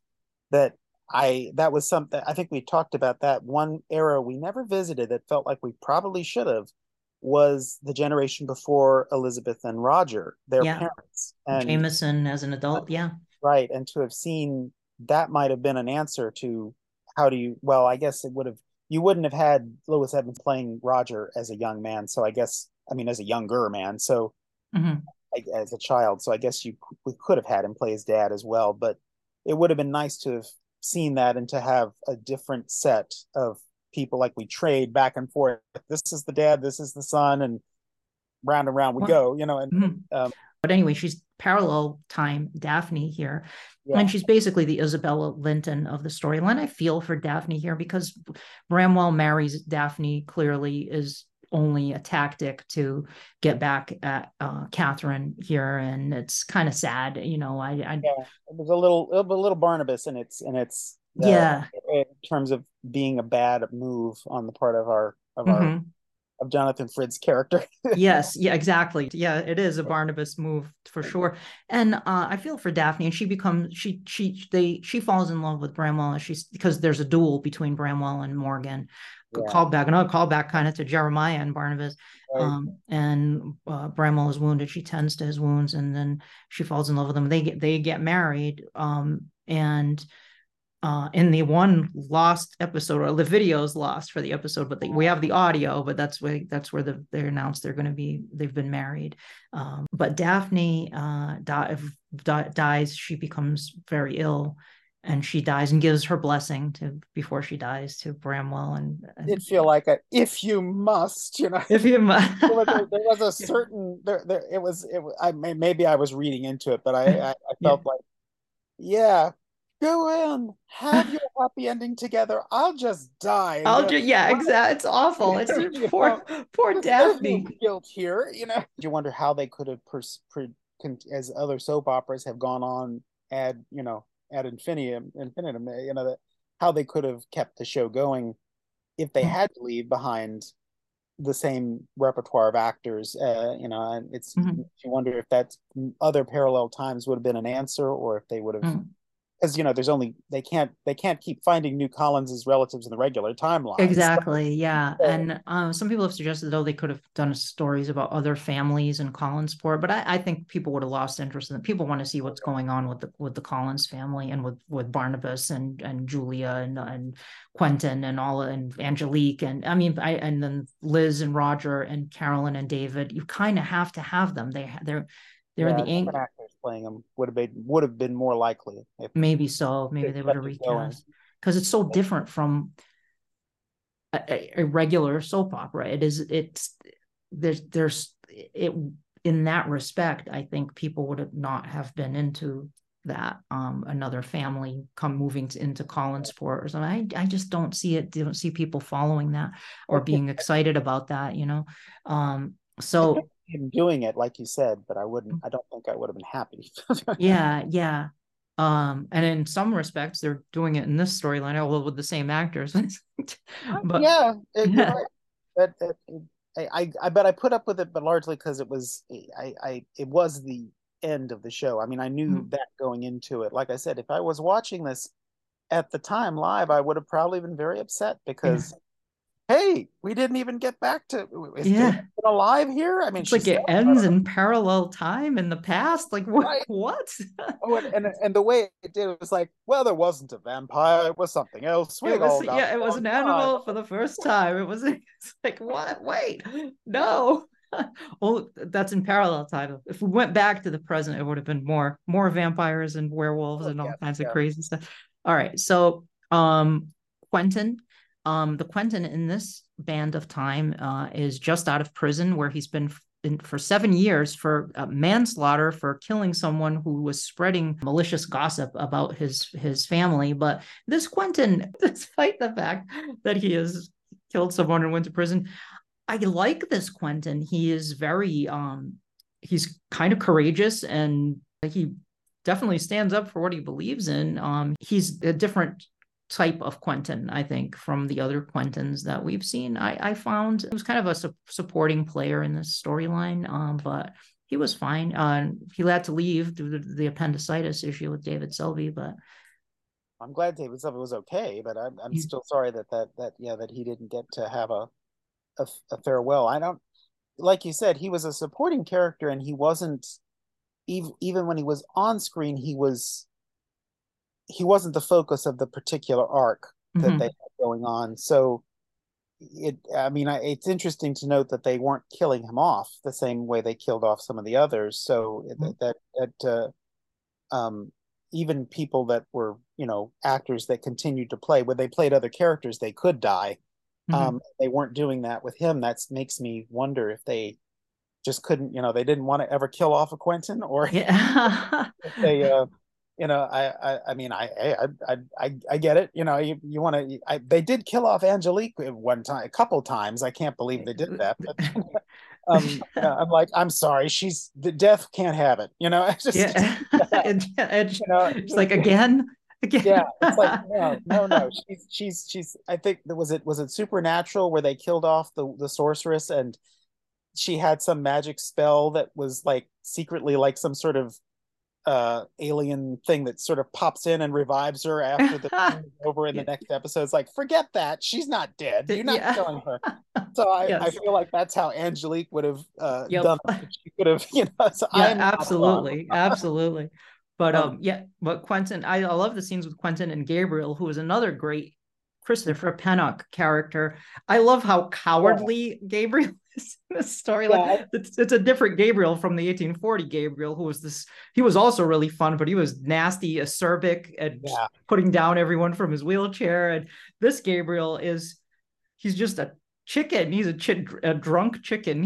I I He did likes like I liked these roles for Pennick a little better than the Leviathan oh Jeb.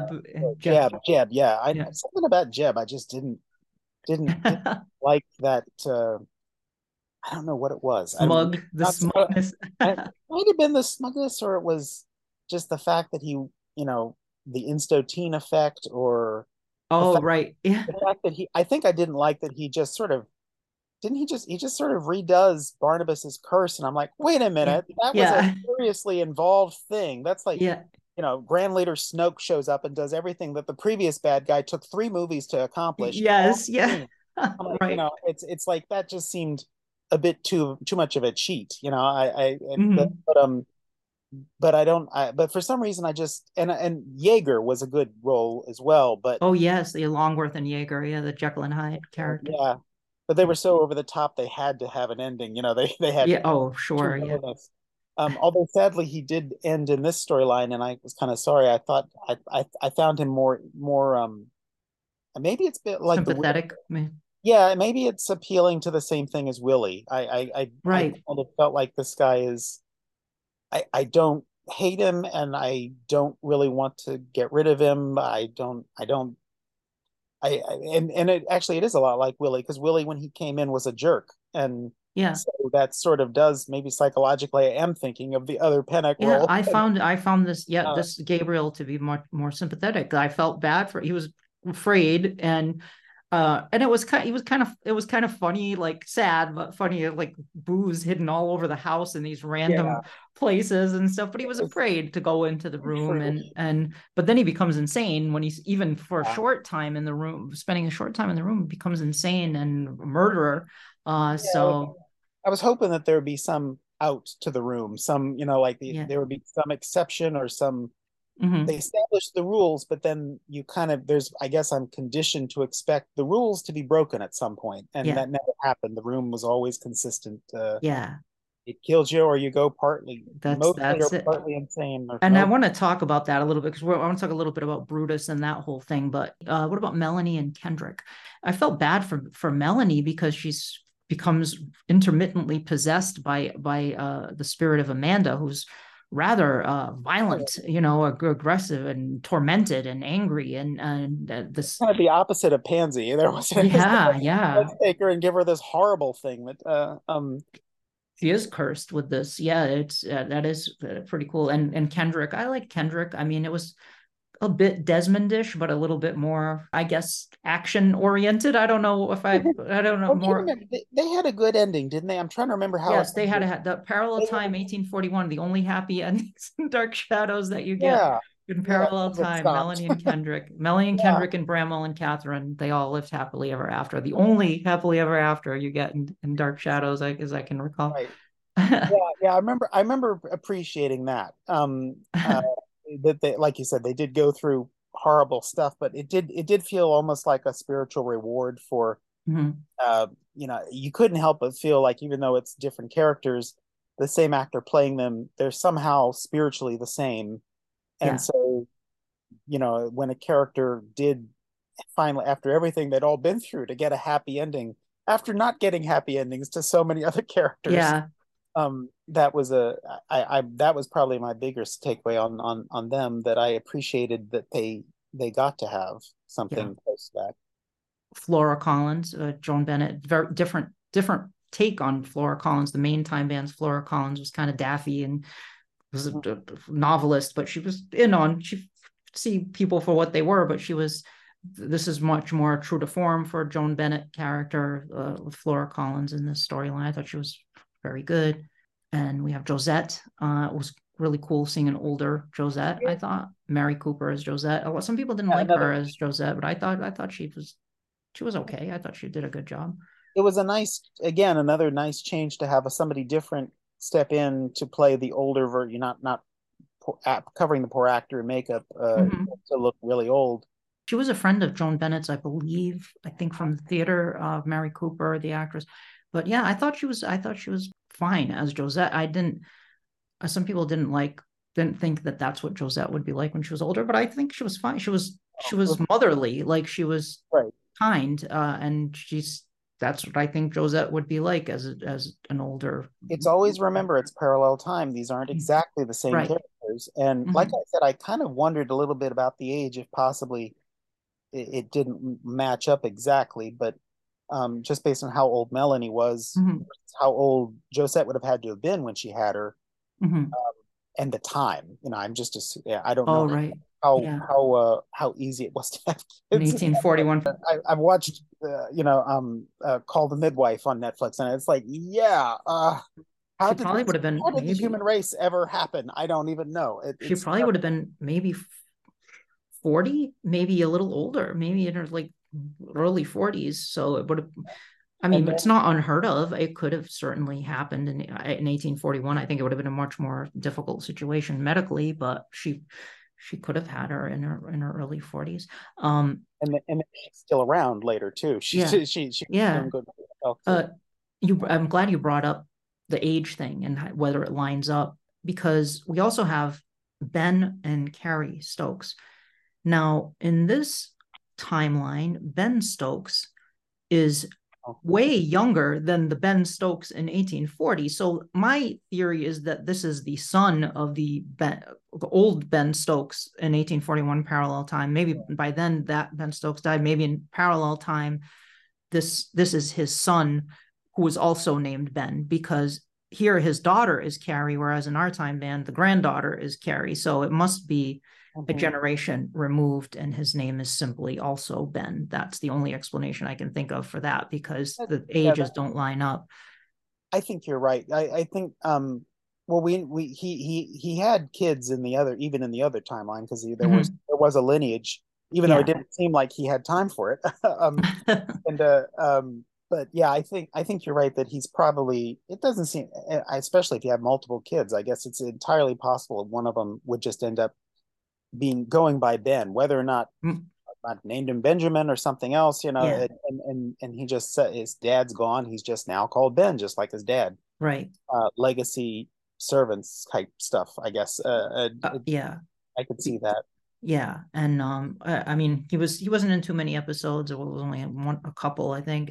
But he's always great, Thera David. And this was my favorite Kathy Cody character that she did. The parallel time Carrie Stokes she was a psychic. I thought that was pretty cool. They initially introduced a parallel time Gerard. He was in the storyline too. There were a couple of people very briefly, him and Samantha was in there too, very briefly. But they both disappeared. They both left. But he was a psychic in parallel time, and that was a storyline that sort of felt like they ran out of time to finish it or something, and then Hallie kind of stepped in and took his place in that kind of role. So she has psychic abilities. And I enjoyed her performance in that role as Carrie, the parallel time Carrie. I thought was pretty good.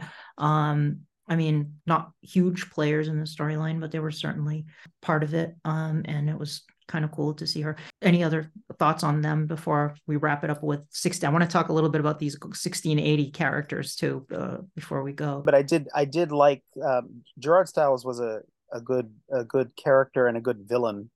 And it wasn't exactly a villain in that storyline, but in the main, you're talking about the main Time Band storyline. Yeah, he was and so I felt like it would have been nice to have had more with him. Yeah. But you know, like I said, I think I recognized at that point that the show wasn't going to be on much. You know, that we're running near the end. And no, when I hope to have James Storm on the podcast at some point, certainly. I want to ask him, because he said that he was fitted for a costume to come back to the show. So presumably in the present day, I think it was a present day character.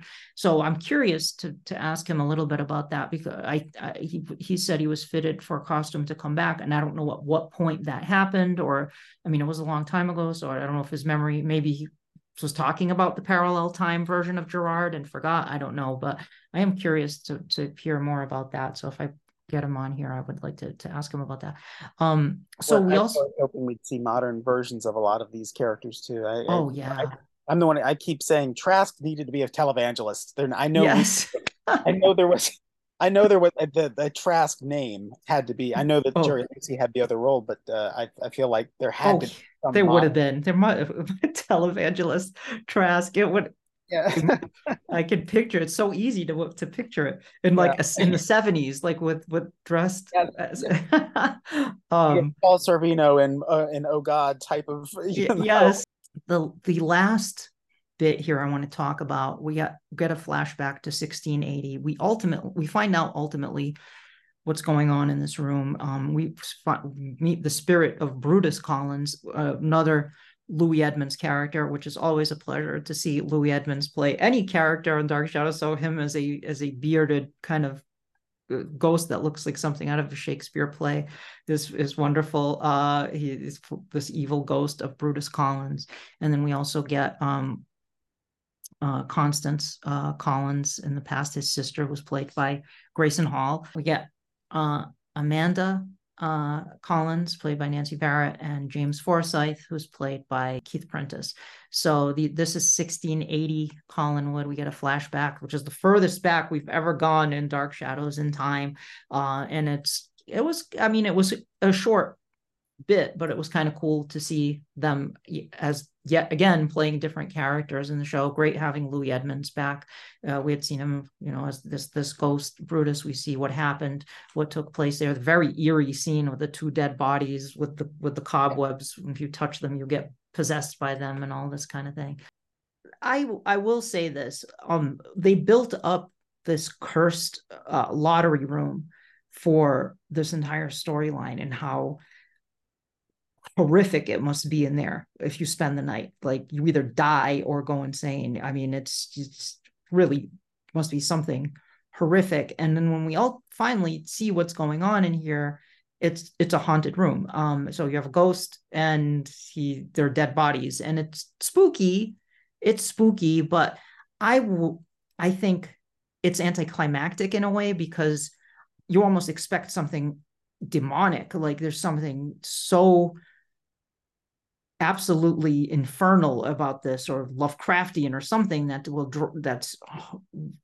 I mean, not that an vengeful evil ghost is certainly something terrifying, absolutely, but I think I wanted to see something even beyond that. Like, what is Brutus doing to them that is so horrific that I think I would have liked to have seen a bit something more. Would have been a neat time to reuse the Diablo set, or maybe, yeah, or the dream tomb that David saw. With the red lights, it was something like that, something really abstract. Like, I don't know what they could have done. That's the thing. It's like, what can you do that's going to convey that on the budget that you have? I mean, even with a big budget, it's going to be difficult to convey that to an audience, but it has to be something beyond. I thought they always did very well with just darkness. There was a lot of power in just the light on some face in surrounded by the dark shadows in every, and so I, I think they're for all the purposes of having all the different people involved, like all the different characters in the scene, they couldn't do that. But yeah, I know what you mean. Yeah, there was that was come back around to, wait a minute, the house shouldn't be here in 16. yeah, So what's going on here? This again, like you said, it's parallel time. Things are different here. sure. And I think, and yet maybe there is a possibility that some always there version of the house has been inspiring all the other timelines to keep to build it. Yeah. But especially if they keep turning into a corner and now you're suddenly in this room. Yeah. But there's was, something to that. There's something to that. Yeah, yeah, absolutely. when my parents love visiting the Biltmore in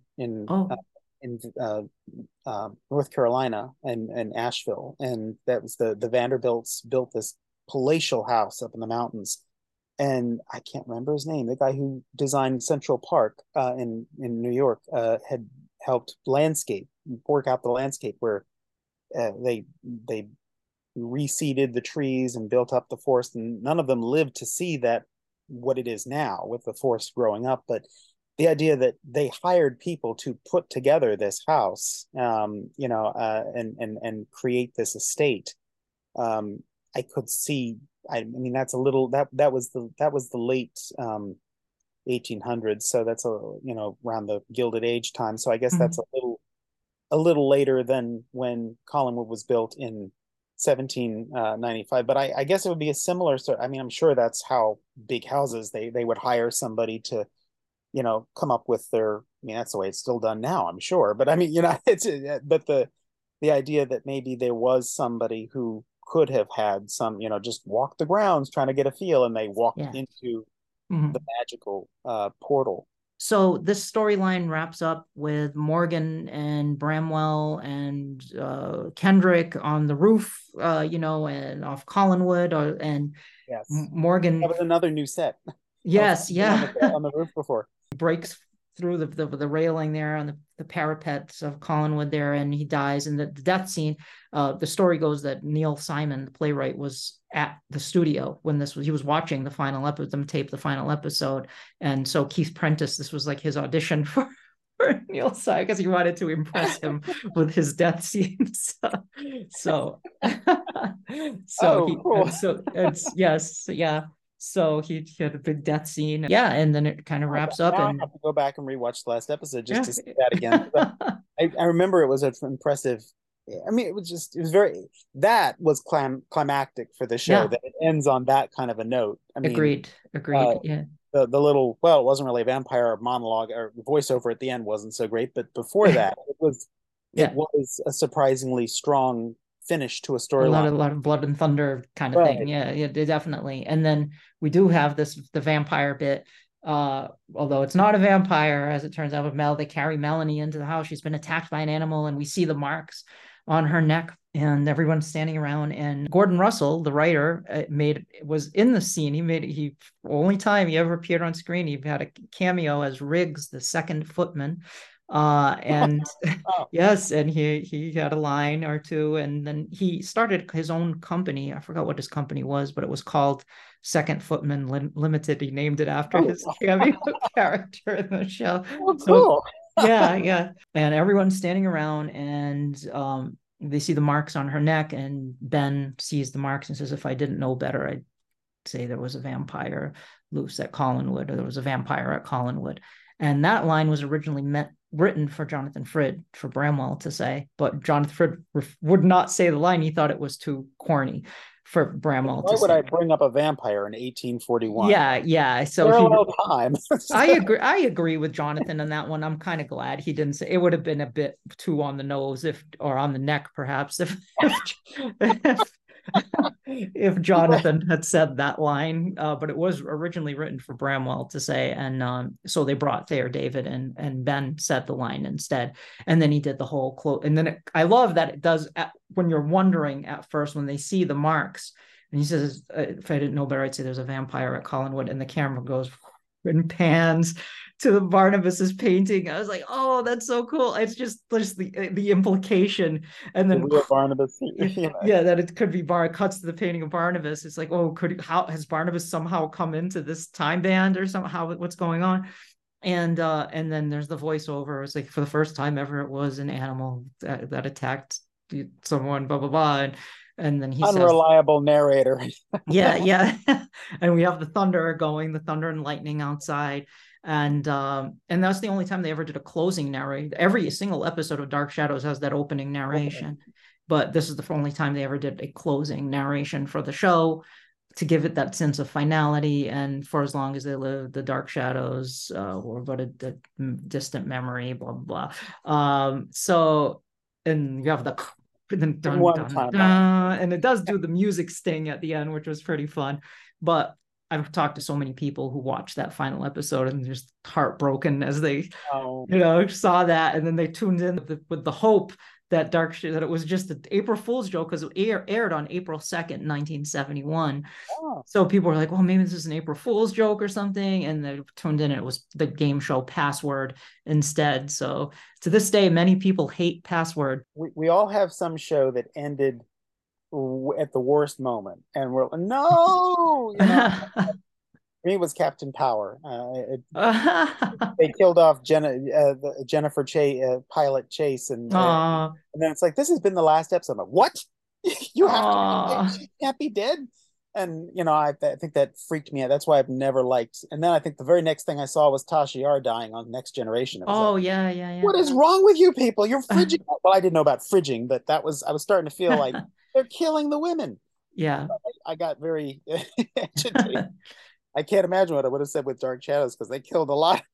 It would have been nice to have, if they had just done one more week or two weeks, even 1 week. I would have been satisfied with one episode in the main time band, where you get one more, even a week in the main time band, where they kind of just wrap things up there, because it's so weird to end it in parallel time. But you want a curtain call, to be able to say goodbye to so many of the players. It didn't have to be everybody. Obviously, they probably couldn't have worked out a way for Devlin to come back. It certainly feels like Adam was owed something. Yeah. Here's where he ended up. I don't. Yeah. Even if he was like happy and married to yet another Nancy Barrett role or something, I don't know. Anything to just. Even Jaws and James Bond got a happy ending, for crying out loud. But I do wonder if that type of ending left the audience wanting more, and maybe that's what plays partly into Dark Shadows. People just always wanting more Dark Shadows and wanting it to continue. It's the show that never dies. It keeps coming back in different iterations, and it's on Tubi. You can go on Tubi and watch it. It did leave people hungry for more Dark Shadows, because it ended in 1841 parallel time, and we never go back to our characters in the main time band. So maybe that kind of desire for that never went away too, for a lot of people. Well, that was what Star Trek didn't really have a goodbye when it ended. I know my father has always said he believes that's why they never really, not for a long time, did anything with The Fugitive, because it had such a definitive ending. And then they did the movie, and then they tried to do another show. It didn't really take off, but but they didn't rerun it very much. I think that was one of the few shows I don't remember seeing much on syndication, but and throughout the 80s, the 60s was on syndication all the time. But all of those shows were in reruns. And when I was little, I didn't even realize a lot of those shows were reruns. I was just like, oh, this is what's on, Lost in Space. Exactly. Cool. Just what's on, right? Adam West, Batman. I thought that was, Adam West is Batman, the Batman show, or the Monkeys, or whatever it was. It was like, They have to be modern. The Catwoman, Julie Newmar, just showed up on this show. That's right now. I thought there were new show, like the Brady Bunch too. Like I was just like, oh, the Brady Bunch is on. It's a new episode of the Brady Bunch, like Gilligan's Island, all of that. I mean, I think the black and white ones, I had some awareness that they were old, like the Munsters and the Addams Family and stuff, or black and white episodes of Lost in Space. Like, I think I developed some awareness, like, oh, these are the older ones. But it took a little while for me to figure out, oh, these are shows from a few years back that they're rerunning now. So Well, the scary part is that I think about how, gee, the stuff I was watching at the time is now longer in the past now than those shows were at that time. yeah, it's true. So Yeah. you know, the '90s is a long time ago now, and that's just I don't know. Or go back to things in the '80s. It's like, you know, you're Mhm. talking ancient history. It's like that's as like going back For- to the '40s. You know, it's yeah. just unthinkable. So, um, you know, it's just, time marches on, I guess. Right. Do you have any closing thoughts? I really, as speaking as somebody that never saw it when it was on originally, and only seeing out of, you know, seeing it out of context in scattered bits on syndication, and I guess it was the Sci-Fi Channel syndication throughout things like the '90s and the aughts, and finally being able to see. I remember trying to watch it on Netflix, and it didn't. At that time I didn't know about in the beginning, so it started and I was like, this is clearly not the beginning, when Right. you see McGuire and Willie talking, and I was like, this is not the start. Where's the rest of it? I know they're missing something. I can feel it. And so I was grateful, even though a lot of people don't like the non-supernatural or the less supernatural stuff. I mean, I think that it was really nice to be able to see the whole thing, and it's I don't. I mean, I know we're not, you know, trying to watch old shows is I don't know if there's going to be a in vogue for that again. I know for a while there, because streaming was big. If something was on streaming, people were watching it. So I don't know if there's a lot of new fans maybe that have gotten into this because of streaming. I know I certainly appreciate it more thanks to that, because I could really see what it was, and it was a lot of fun, and I really would like to see a new something done, as long as it's not, you know, that movie, or the or well, I've never seen the '90s one. I know I saw bits of it and knew Mhm. it felt off, but I've never seen it proper. I saw the 2004 pilot and Right. thought it was weird. Yeah, I thought so too. I liked the 91 series. I have to revisit it because I haven't watched it for a long. I watched it twice, the whole 91 series, which doesn't take long. It's only 12 episodes, but Oh, it it's is. Okay. yeah, I watched it when it first aired in 91, and then MPI released the entire series on VHS, which I watched that when those came out, but that was also in the 90s at that time. And then I bought the DVD set, but I haven't gone back to it. But at the time, I remember enjoying it. It was, it did have a 90s vibe to it in Yeah. some respects. And there were things I did not like about it, but it was much, because it was Dan Curtis and Sam Hall and Bob Colbert involved with it, it felt more Dark Shadows-y than the 2004 pilot, or certainly more than the Depp movie did. So I want to give it another watch, because I am definitely going to be talking about it at some point on this podcast. So I got to rewatch it, but I remember enjoying it. I always give it a nod. Like, it's kind of, I thought it was kind of cool at the time. I mean, the original is always where my heart is, but I enjoyed the 91 show at the time. I liked the '60s feel, the black and white and all that Yeah. art, and watching it evolve. I mean, but yeah, there's a great deal. I mean, because I'm a big fan of the Twilight Zone and stuff, so watching TV from that time has a certain charm to it that Yeah, agreed. Eric, thank you so much for joining me and talking about this, bookending our storyline discussions on the podcast, starting with the first one and coming back and doing the last storyline here. It's been an absolute pleasure talking with you, as it always is. And thank you for this beautiful logo that you've designed for the podcast and all the other wonderful things that you do. So thank you very much. you're welcome, and thank you for having me. It's been very fun, very enjoyable, and I enjoy going back over the show with you. It's always a treat. Thank you. And for as long as they lived, the dark shadows never truly vanished, for there will always be terror at Collinwood. Terror at Collinwood is a Penny Dreadful production.